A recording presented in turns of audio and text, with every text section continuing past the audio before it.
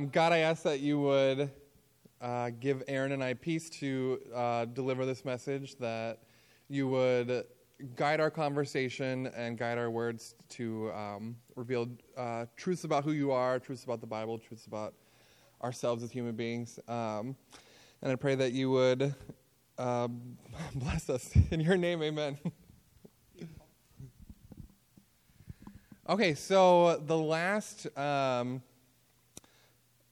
2 weeks, Aaron and I have been diving into the book of Esther, and we'll get into today why we decided to do that and then what we kind of found out about it. But I think what we'll do, just to give maybe a brief 3-minute summary of the book of Esther, that way there's some context, and then we'll kind of go further into that. Do you want to do the summary? Or why don't I summarize the first 4 chapters and you summarize? Okay, we'll do what we did. Okay, so in the first week, I covered the first 4 chapters of Esther, which was basically the setup of the story. There is a king in Persia who is throwing a party, and he wants his queen to basically make a sexual spectacle of herself, and she's like, I'm not doing that. So she gets kicked out of the kingdom, and he's like, well, I need a new queen, and we need to write this rule where wives have to listen to their husbands or they're gone too. So in that process, Esther, who is a Jewish refugee in Persia, she's not recruited, she's forced into the king's harem. So basically, all the women who are not married are wound up and brought to the king's harem to be basically raped one by one until he picks a new queen. And she gets the lucky job of becoming the new queen. While this is all going on, there is this other guy in the kingdom whose name is Haman, and he is a descendant of Agag, right? Agag. Agag is the spider from Harry Potter. My bad. He's a descendant of Agag. I was like, it's close. So the guy's not a spider, but he kind of is. And he is really mad at the entire Jewish population because one guy named Mordecai, who happens to be Esther's uncle, won't bow to him because he says, I only bow before my God and my king. And so he's like, well, we got to kill everybody then. So Esther is given the great task by Mordecai of saying, okay, well, now you have to go before the king and plead for everyone's life. And in chapter 5... and also in... I don't think it's turned on. That's my bad. Come on, Keenan. There you go. And also the other piece that in 1 through 4 is that Mordecai... I forgot it then and I forget it now. Okay, go for it. I was wondering if you were going to remember that. Nope, I didn't. So Mordecai, in those earlier 4 chapters, overhears a plot by a couple of eunuchs to assassinate the king, and he reports it, and it turns out that that what he reported was true, that there was a plot. And so what he did to save the king is written in, basically the king has his people keep a diary of all of the great things that happens in his kingdom. And so he has them write it in this, basically country diary. So then, in chapter 5, Esther has been, of course, tasked with going before the king in order to plead for her people. And so she does this thing where she, first of all, she has to just even go into his court and present herself to him without him having requested her to be there, which is against the law. And if he decides, when she shows up, if he's, in a bad mood, or if he just decides that he wants to be... a jerk, I guess. He can say, well, too bad, you broke the law, and then she can be banished just like Vashti was. And so it takes a lot of courage, and Esther does, of course, go in before the king, and for whatever reason, he's in a good mood, and he grants her his favor, and he says, why have you come before me? What do you want? And she says, all I want is for you to come to this banquet that I've prepared and bring Haman with you. And of course, he'll come to the banquet. So he comes to the banquet.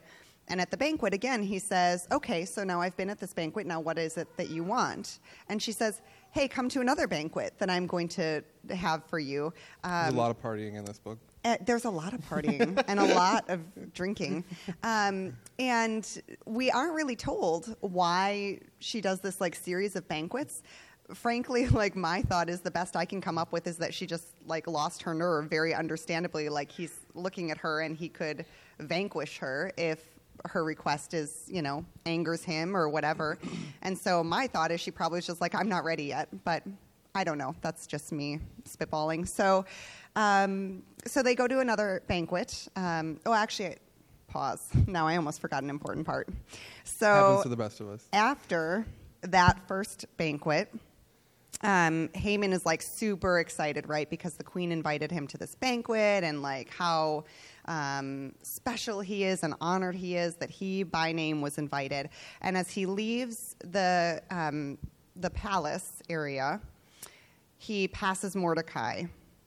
And again, Mordecai doesn't bow down to him, and he gets real mad. So he goes home and he's telling his wife and his friends, like, this is so great. I'm so honored by Esther, but Mordecai, like, he won't bow down to me. And, it's going to just ruin it for me. Like, this is going to ruin this honor for whatever reason. And so his wife and his friends come up with this grand idea that, hey, just have Mordecai killed and then you can enjoy tomorrow's party. Who hasn't been there? So he's like, that's a great idea. And he has them build this really terrifying, awful gallows type thing, which... Go into the details of that. I will, crazy. yeah. So for those who weren't here last week and don't know, I guess, ancient Near East torture methods, the way that they used to murder people who were particularly dishonorable in Persia is they would build these really tall poles, and it says that the one that Haman erected was 75 feet. And then whoever was the offending party would be somehow attached to a spike on the top of it to basically either be slowly impaled over the course of however long it takes for you to slowly be impaled on a spike based on gravity, or to be like slowly killed by birds and other creatures that could just peck you to death. So really, really atrocious, awful. They grease the spike. See? Oh. We were Matt knows his stuff. Last week we were talking. We were like, how do they even get him up there? Like, and how do they build that? Because they're like in the desert. Like, how are they like? Where do they get a tree that they're like, let's just casually like put this up and no one's gonna notice that we've got this back here, and then we're gonna hang a dude from it. Like, how do they? I don't know. It's crazy. So, is there more?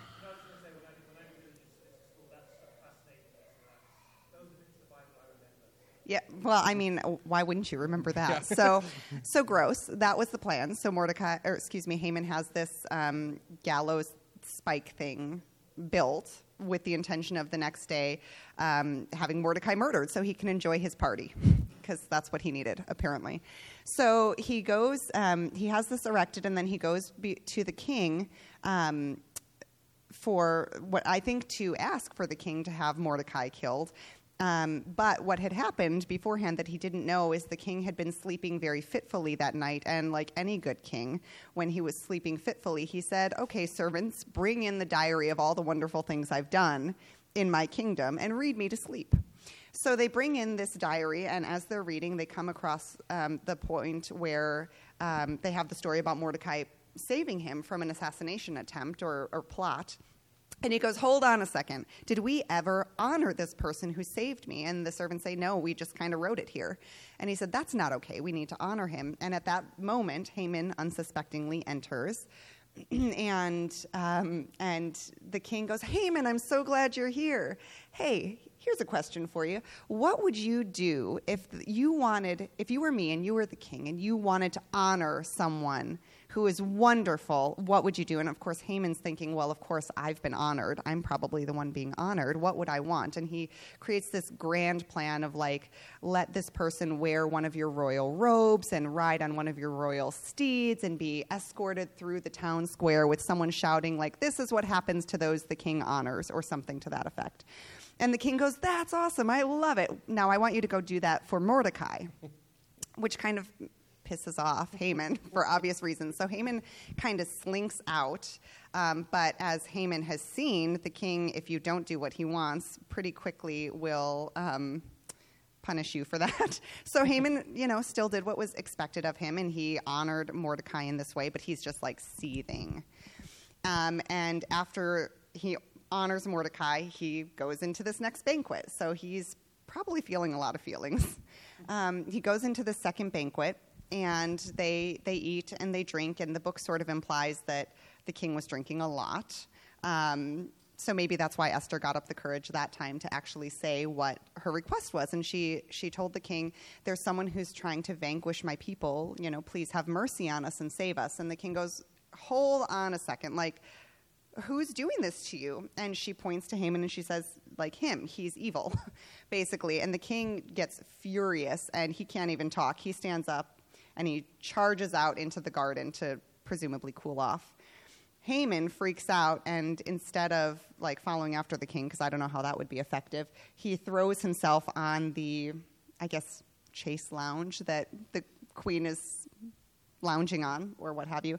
And when the king comes back in, to him it looks that Haman is attempting to assault her, so then he gets even more upset, understandably. Although it's hypocritical, but neither here nor there. And, and then he asks the eunuchs who are in attendance, who we've learned earlier in the book happen to be ones who have taken special favor on Esther, like, what should I do to this person who has dishonored me in this way and who's attempting to vanquish my queen's people? And they say, hey, he's got this gallows you could use. It's unused. So the king says, yep. So they hang Haman up on that, and then basically the rest of the story, the last few chapters, including the longest chapter in the book, is just a diatribe about all of the murdering that happened. Because so how Haman put this into play is he was like, okay, on this date, they cast lots for the date. I didn't know that until last night when I was reading about it. So they cast lots for what day they were going to kill all the Jews.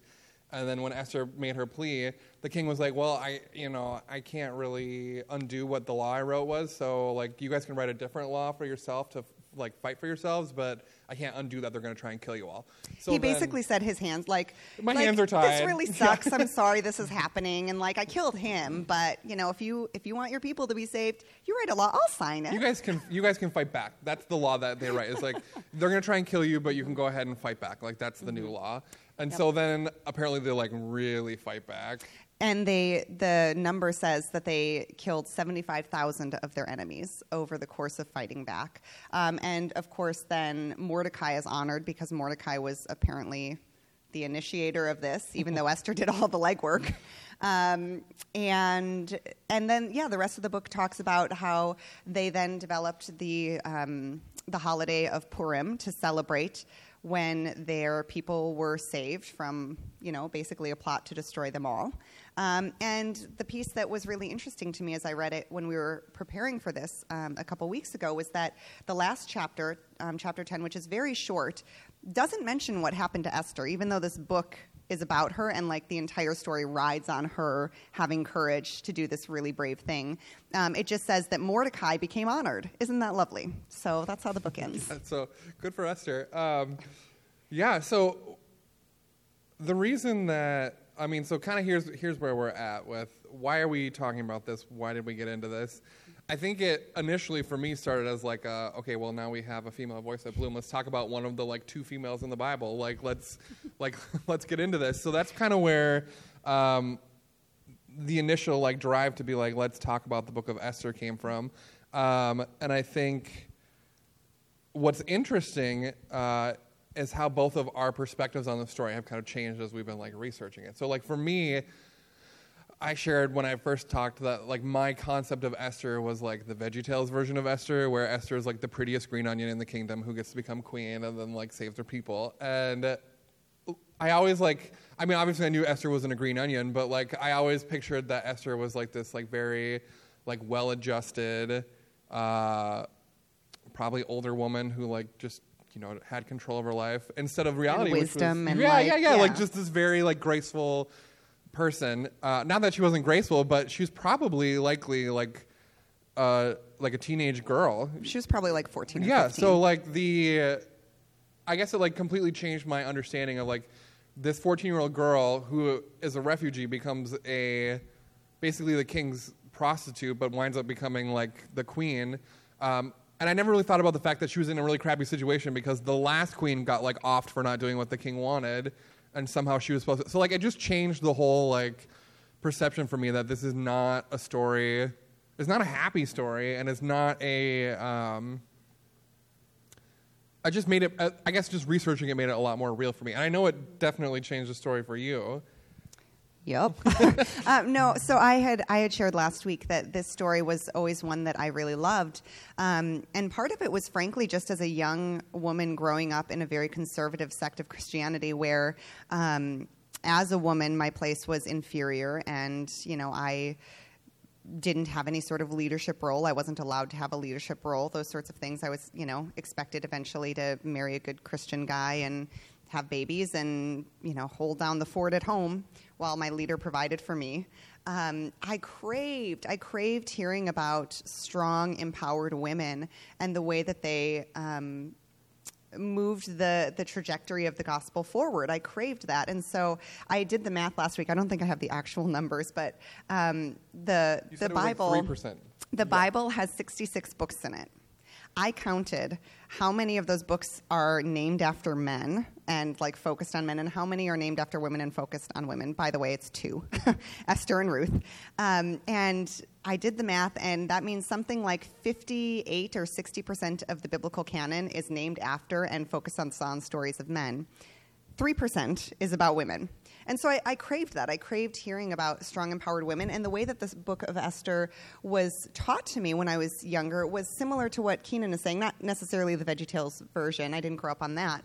But romanticized. But it was too. romanticized. Yeah. It was like, oh, isn't it, Vashti was this evil woman who didn't obey, and she got what's coming to her. So I grew up with this idea that, like, rather than Vashti being, in my opinion, and I think from an objective perspective, a victim of like toxic masculinity, she was evil. She got what was coming to her because she didn't obey the king.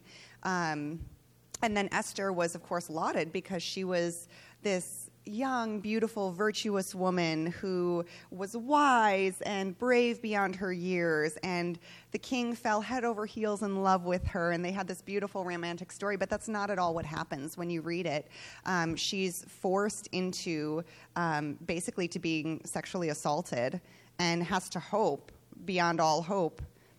I guess I don't even know if you would hope that you're chosen or not, because that seems like a pretty dangerous position. At least if you're a concubine, you kind of fly under the radar a little bit more, I would think.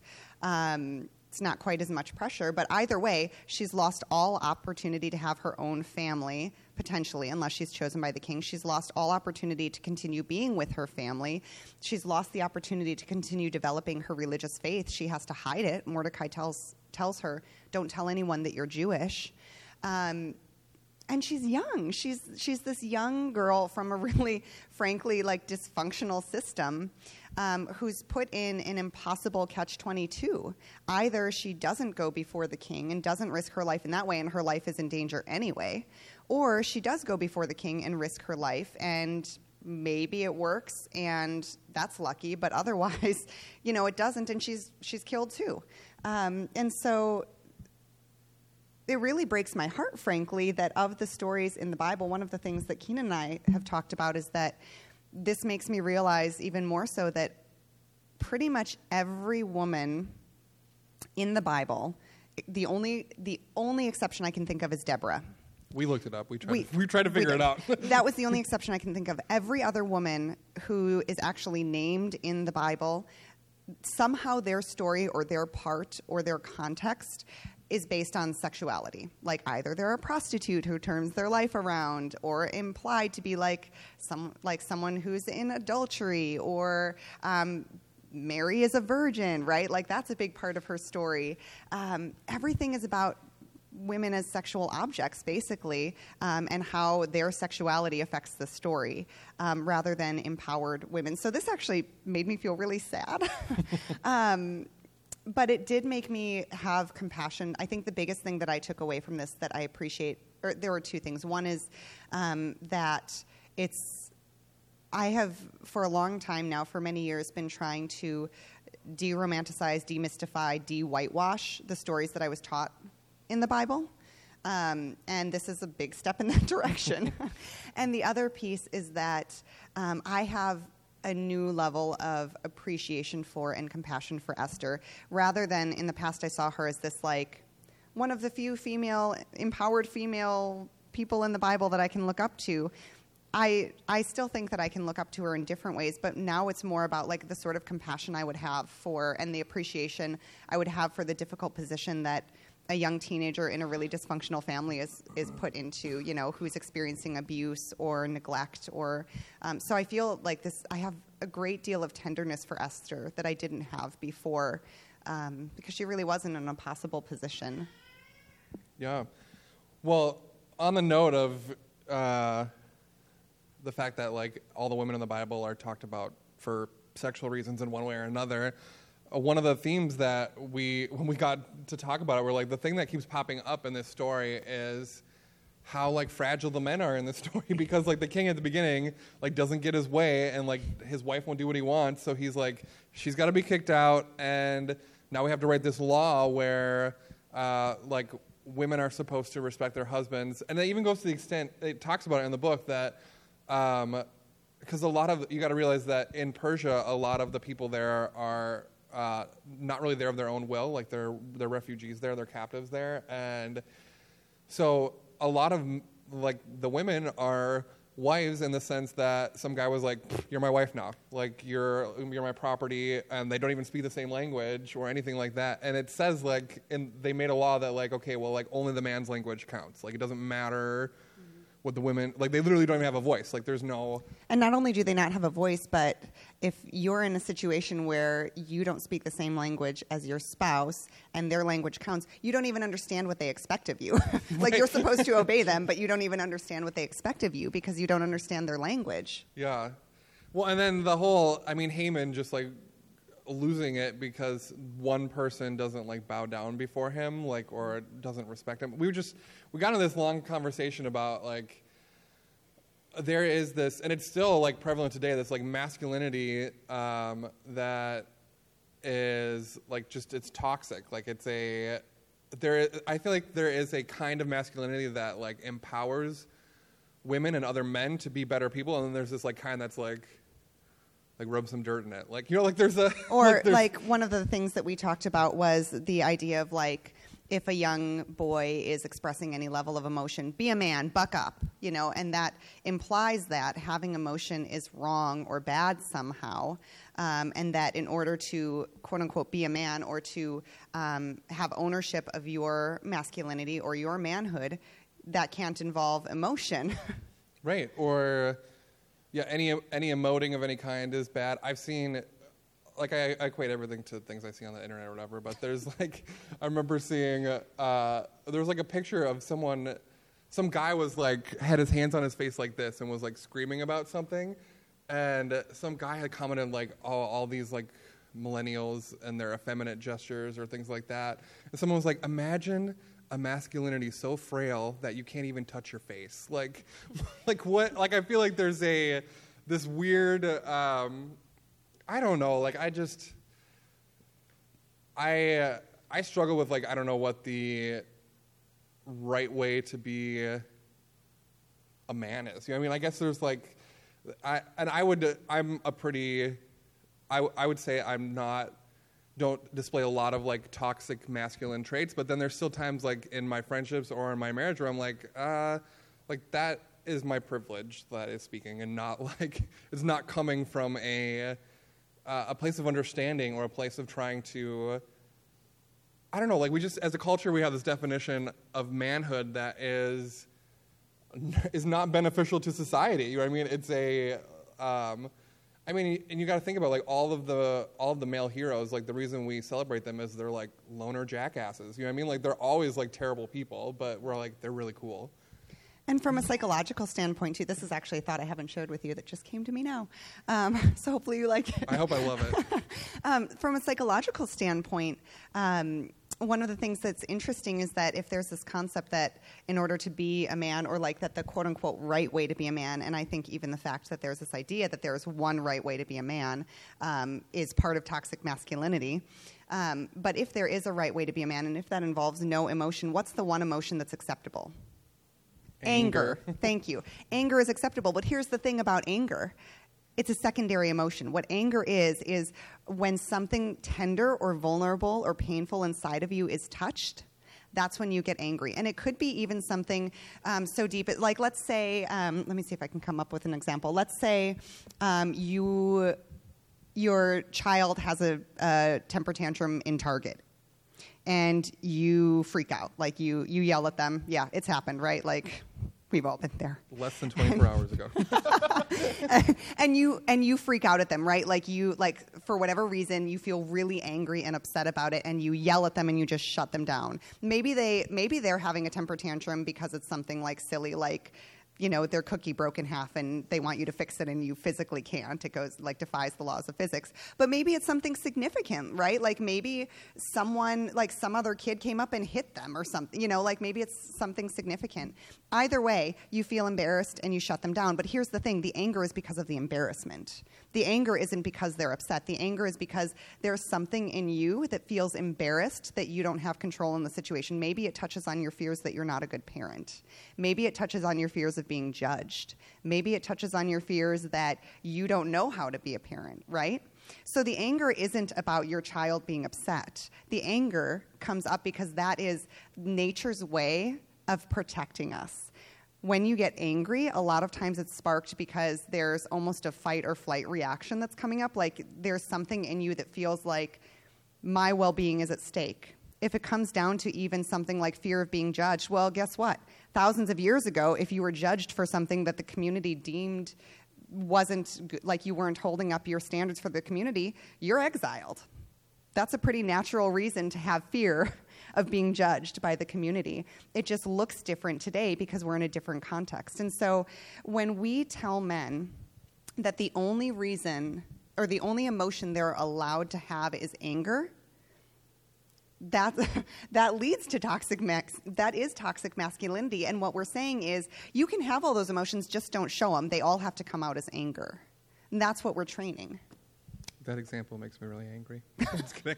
What is this touching on, Keenan? What's going on inside of you? No, I feel like that's a really good example because I do think that's a big part of it. And I think that's how society allows men to express themselves, is through anger and through rage and through punching walls and hitting people. And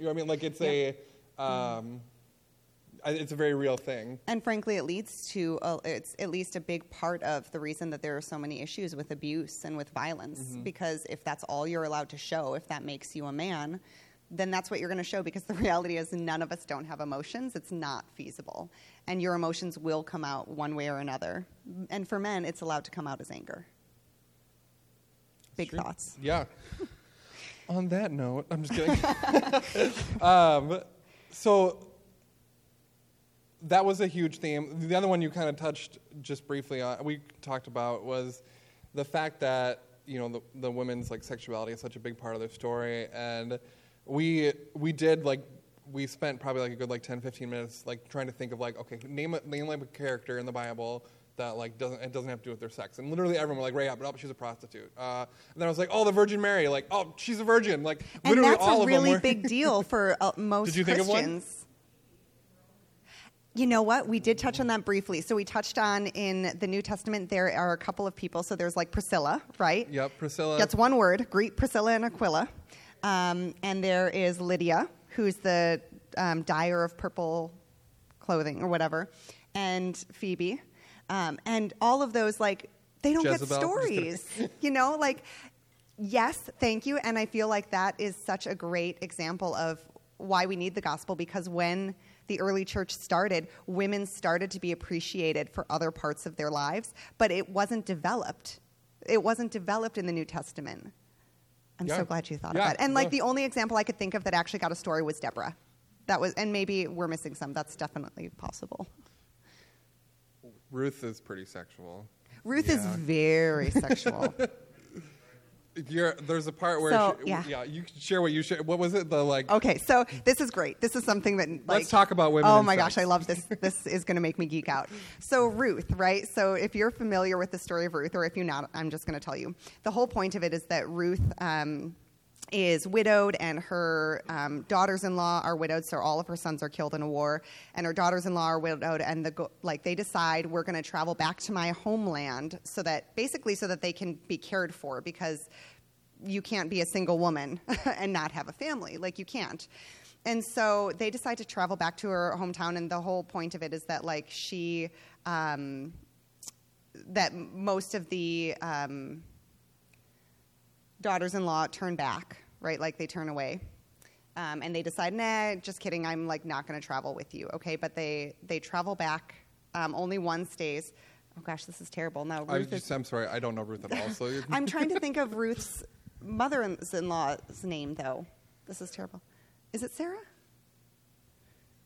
Well, if someone wants to Google it, they can. If not, we're just going to say Ruth is the main character, and she's one of the daughters-in-law.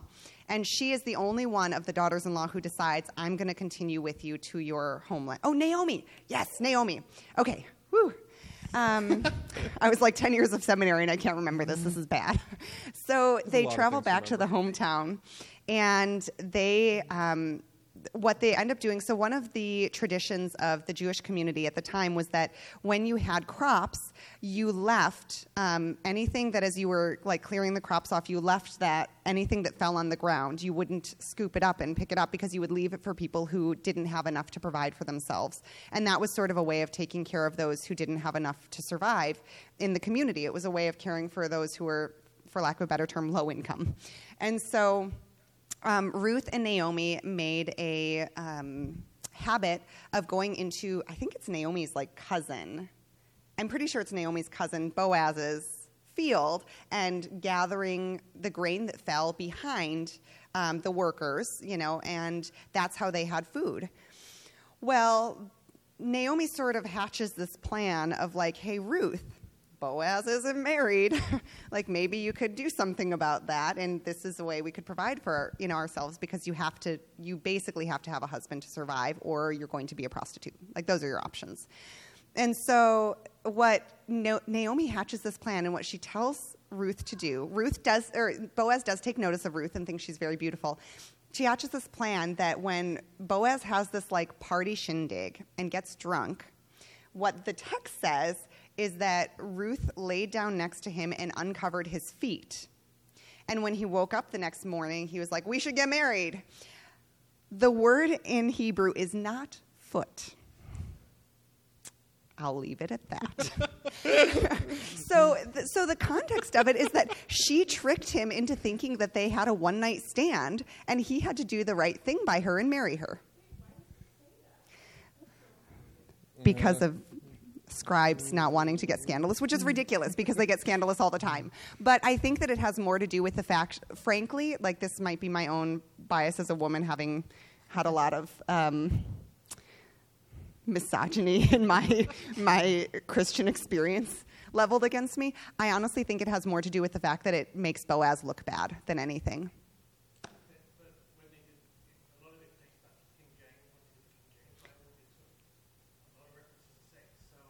Mm-hmm. Song of Solomon. Yes. Very explicit. All that talk about belly buttons is not belly buttons. It's not belly buttons.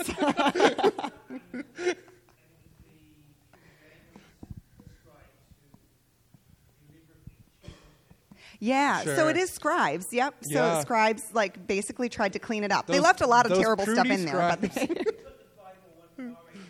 yeah. Yeah. Right, but even then, like, they still left in pretty much all the stuff about, like, women being promiscuous or what have you, right? Like, a lot of it, at least. So, yeah. So anyway, so that's my little geeking out about Ruth. Well, and it's great. So it's very sexual. So Ruth and Esther are the only two books of the Bible with a woman's name on them, and we kind of dived into some research on, like, why is Esther in the Bible? Like, why is Esther part of the canon? Particularly because Esther does not mention the word of God, like the word God, anywhere in God's it. not mentioned in Esther at all. It's the only Bible that doesn't say God.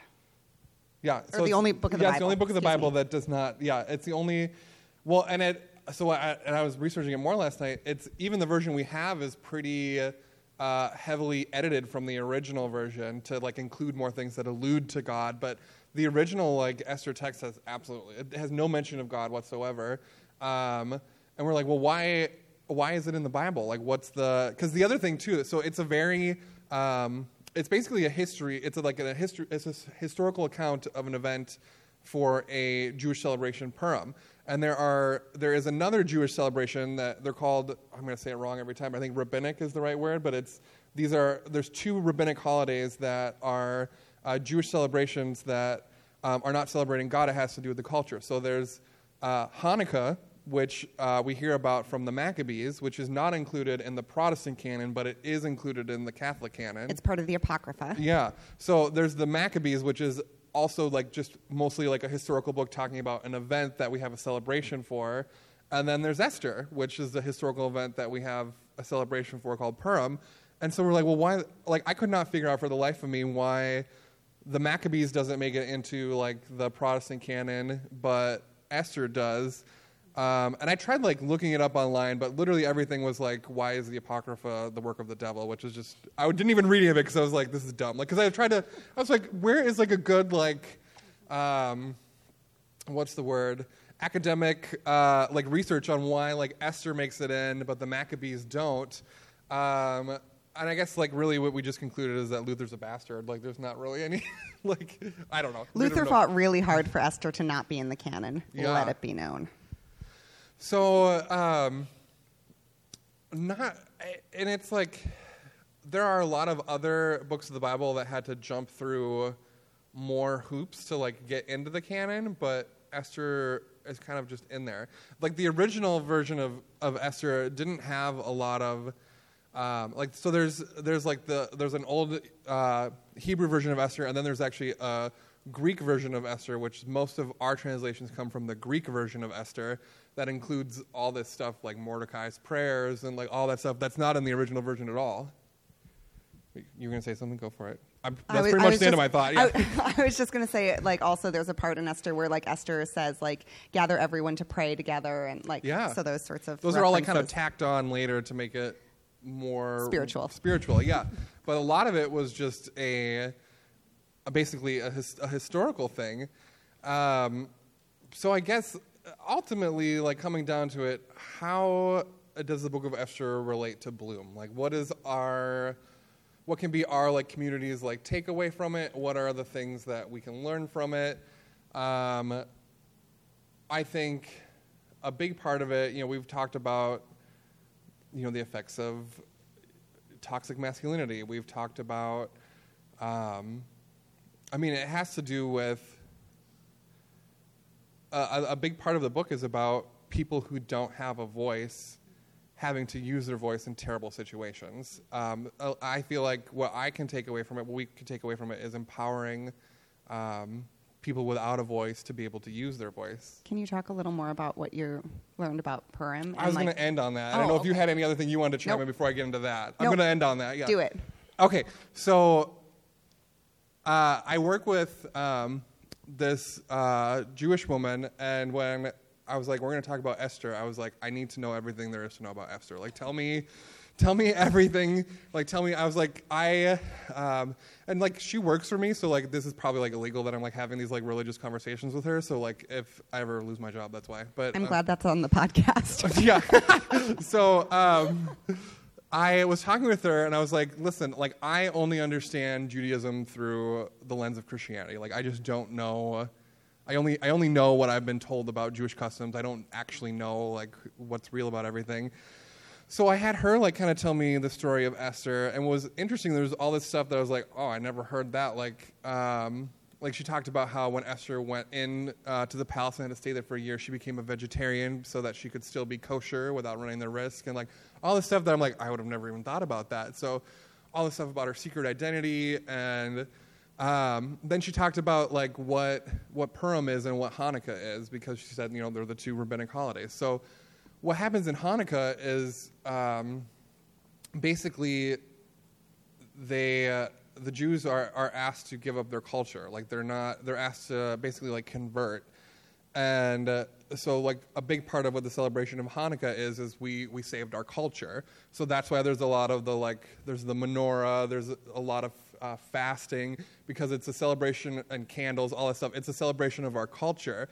Now what Purim is yay, we made it out alive, so we throw a big party and have a feast. So Hanukkah is for fasting, Purim is for feasting, and Purim would actually, like the name Purim, has to do with lots. So it's actually based on the fact that Haman was like casting lots for like what day are we going to kill all the Jews, and so that's where the name comes from. And there's like, she said that it's kind of like, she said everyone dresses up for it. She said it's kind of like Halloween in a weird way, like everyone wears costumes, and there's a part of what the celebration of Purim is that you give gifts to people who need gifts, so like giving to the poor. But they also do a reading of the Book of Esther. And she talked about like a couple different ways that you can read the Book of Esther. And then she gave me a website, Chabad.com, which is basically like Bible Gateway, but like with the Torah, which I was like, I didn't even really like think about the fact that something like that could exist, but it totally does. Chabad.com, it's like Chabad, if you want to check it out. What's interesting about it is it's also got like some like commentary from like a 12th century rabbi who I guess his like commentary is like the most famous one. So like you can like click it to see it in Hebrew or in English or see it with the commentary. So I tried reading it through like that to see if I could get anything. I'm not gonna lie, I didn't get a whole lot out of the commentary, probably because I'm not Jewish. But she said they read it a couple different ways, and one of them is, you know, they read the story, and anytime they talk about King Xerxes and name King Xerxes, they're talking about Xerxes. But anytime they talk about the king and they only name him as the king, they're talking about God. And I was like, that's an interesting way to read it. But it didn't exactly line up, because there's a lot of things where I was like, and God was I don't mad want God because to say that. yeah, it was weird. Like some of it, I was like, I don't know if that's exact. So I don't know if I would read it that way because it doesn't really fit. But the another part of the celebration is whenever the name Haman is mentioned, they have like these sound makers, and the goal is to stomp out the name of Haman. Can I pause you for a second? Because this reminded me that there's one little piece when we were talking about how Esther made it into the canon that I want to add. So the only thing that I can come up with, I think maybe Keenan talked about it briefly when he was talking about chapters 1 through 4, is that the only thing I can come up with is that Haman is a descendant of King Agag. Oh yeah, we totally... Yeah, go for it. Okay, so Haman is a descendant of King Agag, and there is a story earlier in the Bible, I'm pretty sure it's in Samuel, when King Saul is commanded by God to kill King Agag and all of his people.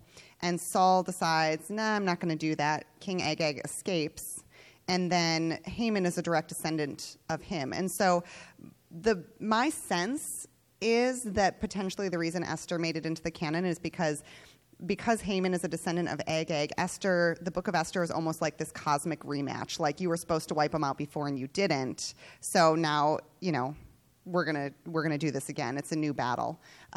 So maybe because it wraps up that story in sort of this overarching way. But I think that's important for where you're going. Right. So part of the celebration is when Haman's name is read, they like make sound, and I think they actually stomp their feet because the goal is we stomp out the name of Haman, which should have been done a long time ago when King Agag was supposed to be killed. But the other thing that's interesting, so I was like, okay, that's like kind of like violent in a weird way, because we got to realize, like, we're talking about the Old Testament.